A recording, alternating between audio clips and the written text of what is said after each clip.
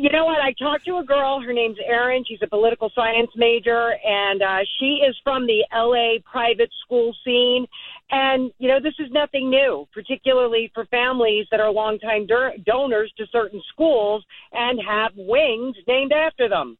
And I honestly just feel really vindicated by something like this because as someone who, took my SATs with very little help and had no connections coming to college. It was really hard for me to go to school with people whose parents would just buy their way in. And you always had those friends who we knew were going to certain schools because it just their family had connections, and we just learned to anesthetize those feelings because that was just the way things worked.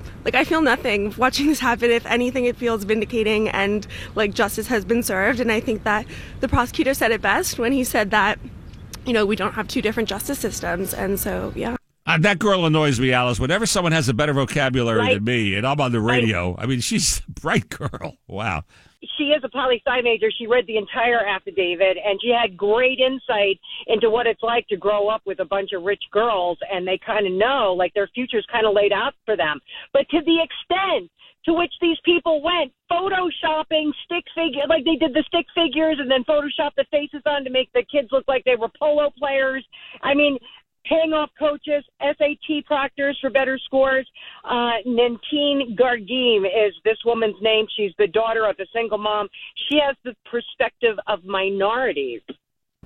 People of color are not necessarily the people you should be focusing on and disenfranchising and taking away opportunities for equality for those people when people who are wealthy have the opportunity to pay for these opportunities. So, yeah, extremely disturbing.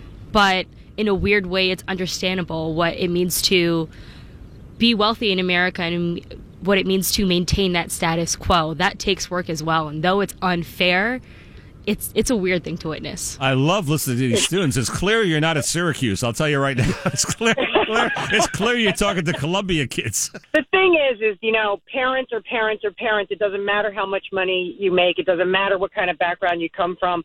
If you don't want your kids to fail, aren't you setting them up?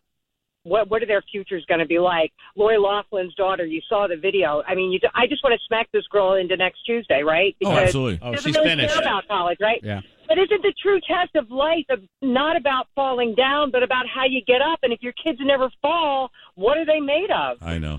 It's really sad that they just couldn't rely on the children's academic performance.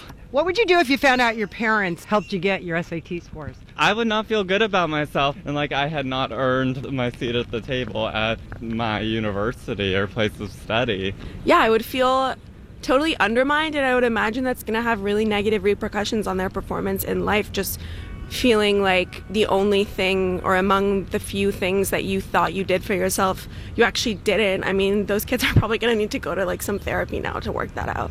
Yeah, I think so. You think?